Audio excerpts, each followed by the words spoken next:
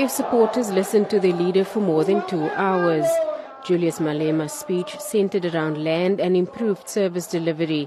But first, he told party supporters that the EFF must be voted into office to take over the Cape Town Metro after the forthcoming local government elections.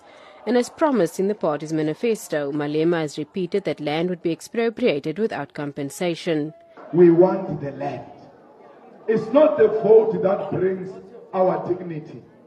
The land brings back our dignity. There is no dignity in voting. There is dignity in property ownership.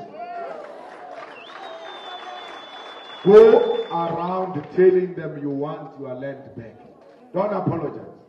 And Malema's party is willing to challenge the constitution in court on the EFF's land policy.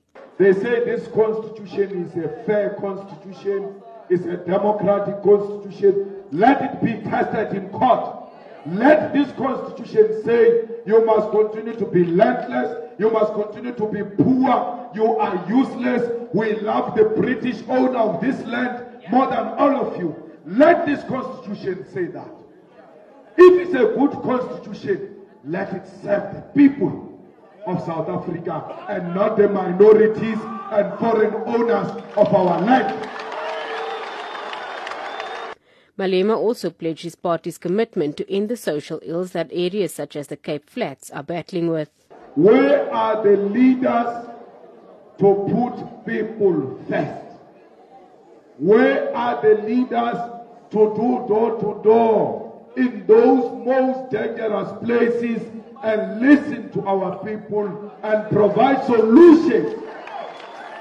You can't be a leader if you are scared. If you are a coward, go and remain at home.